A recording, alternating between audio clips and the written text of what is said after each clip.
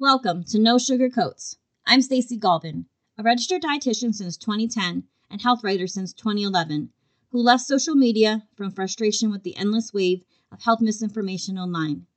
No Sugar Coats provides a no-nonsense approach to the health and nutrition topics that face us most. A fear-free zone to learn about the real facts when it comes to creating your healthiest self in just 10 minutes each week. In today's episode, we're going to talk about the pillars of health, healthy movement. Let's get started.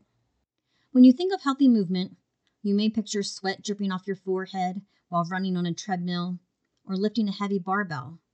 And although these forms of exercise are great, they're not ideal for everyone to engage in, depending on your health background. Besides the fact that if you feel like this type of exercise is the only way to get fit, and you've never done an exercise routine before, then you might be discouraged to even begin any exercise routine for fear of failure. If you can relate to this, then keep listening to learn more about healthy movement and how you can find the form of movement that works best for you to help you reach optimal health. Common guidelines say that you should engage in 150 minutes of moderate exercise each week for optimal health. But what does this really mean? You may hear 150 minutes and say to yourself, I don't have time for 150 minutes of exercise. I barely have time to sleep. But if you break it down into 5 days a week, then it's just 30 minutes a day. This in itself may sound intimidating, since time for self-care can be scarce, especially if you have a full-time job or two and are caring for others. The thing to remember, though, is that these 30 minutes don't have to be at the gym. Moderate movement is movement that makes your breathing quicken, but you're not out of breath, where you lightly sweat after 10 minutes, and where you can talk to someone but can't sing. I'm sure many of us can describe such occurrences after cleaning the house, running to the store, or working in your yard. If you engage in such activities regularly, then you probably meet at least half of your optimal healthy movement already. Now you just have to fill in the gaps with other healthy movement. When I was in graduate school, I enjoyed running, and I spent a few years working as a personal trainer part-time to help prepare myself for working with clients when I became a dietitian. Through this experience, I learned that there are many barriers to healthy movement, of which injuries, time, and confidence were the most common.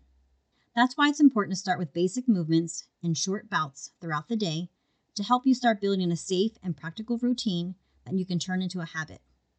And if you do have an injury, be sure to talk with a physical therapist or doctor for clearance before starting any new exercises.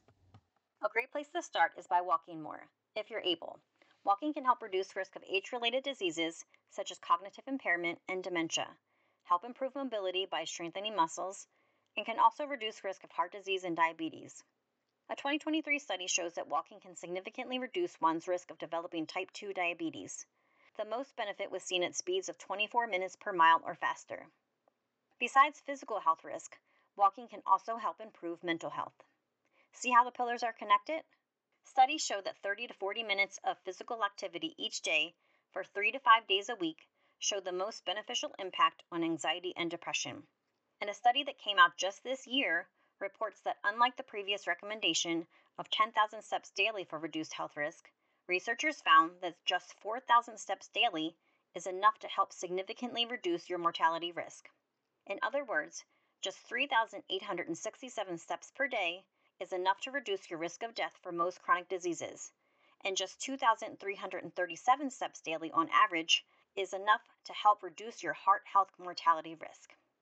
Of course, the more steps the better, but this study shows that even if you're at the beginning of your health journey and you can't walk a whole lot, you can still reap health benefits with every step. Since it would be difficult to count each of our steps throughout the day, a pedometer on a fitness watch or phone can help you keep track of your steps. You don't need a fancy version of these devices. See the references for some low-cost pedometer options. And not only can every step reduce your health risk, but a 2022 review of various studies shows that walking can help reduce healthcare costs over time, which in turn can save us money and reduce the stress associated with such costs. A win-win, I might say. You can gain even more benefits from walking when you add strength resistance. Whether you lift light hand weights, use resistance bands, work out on strength training machines at the gym, or use your own body weight for resistance when doing push-ups, plank, or squats, for example, resistance training can help strengthen bones and muscles to improve mobility and keep you independent and healthy well into your golden years. A 2023 study found that when those with type 2 diabetes added strength resistance exercises to their weekly healthy movement routine, they helped further reduce the risk of sarcopenia, or low muscle mass. Another study shows that regular strength training can help improve knee health in those with knee osteoarthritis. Those who engage in regular resistance training tend to live longer, according to a 2023 study, and such benefits can be reaped with only 2 days a week of such exercises with 8 to 12 repetitions per muscle group each day. If you're not sure where to start, it can help to visit your local community center or fitness center to ask an exercise specialist or personal trainer about the correct form and routine for your health goals. Besides strength, healthy movement can also help improve balance, posture, and mental health in the form of Tai Chi and yoga, for example. A 2023 study shows that regular Tai Chi exercise, about 60 minutes for at least 2 times weekly, can help improve cognitive function in older adults with type 2 diabetes and mild cognitive impairment when done for about 6 months. Tai Chi has also shown the ability to reduce depression risk and to help improve the gait and posture in those with walking or balance issues, such as those with Parkinson's disease, chronic stroke, or history of falling. And let's not forget the heart health benefits of Tai Chi. A 2023 meta-analysis of studies shows that regular Tai Chi can help improve blood pressure and cholesterol levels if done on a regular basis for more than 12 weeks. Tai Chi, like any healthy movement, will increase in its benefit to your health as you increase the time and frequency you engage in it. But 2 times weekly for about 60 minutes is the suggested frequency for a significant health benefit to body and mind. You can access Tai Chi classes on your computer or smartphone, or attend them at your local community center. See the caption of this episode for Tai Chi resources. While Tai Chi can help with brain health and mobility, yoga can help with well-being and reducing chronic disease risk. A 2023 study shows that 45 minutes of yoga a day, broken up into 3-minute intervals every 30 minutes, can help significantly lower blood glucose levels in healthy individuals.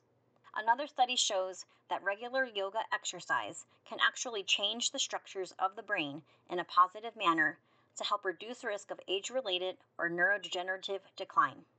Regular yoga has also shown reductions in blood lipids, including cholesterol, as well as reductions in blood pressure when done on a regular basis. Free yoga classes and other resources are listed in the caption to this episode. So as you can see, there are plenty of ways to engage in healthy movement, one or more of which can fit into your daily and weekly routine to help you achieve optimal health. Besides the ones listed, dancing, team sports, swimming, water aerobics, gardening, or group exercise classes, among other things, are other ways you can add healthy movement into your routine. Thank you for listening to this week's No Sugar Coats.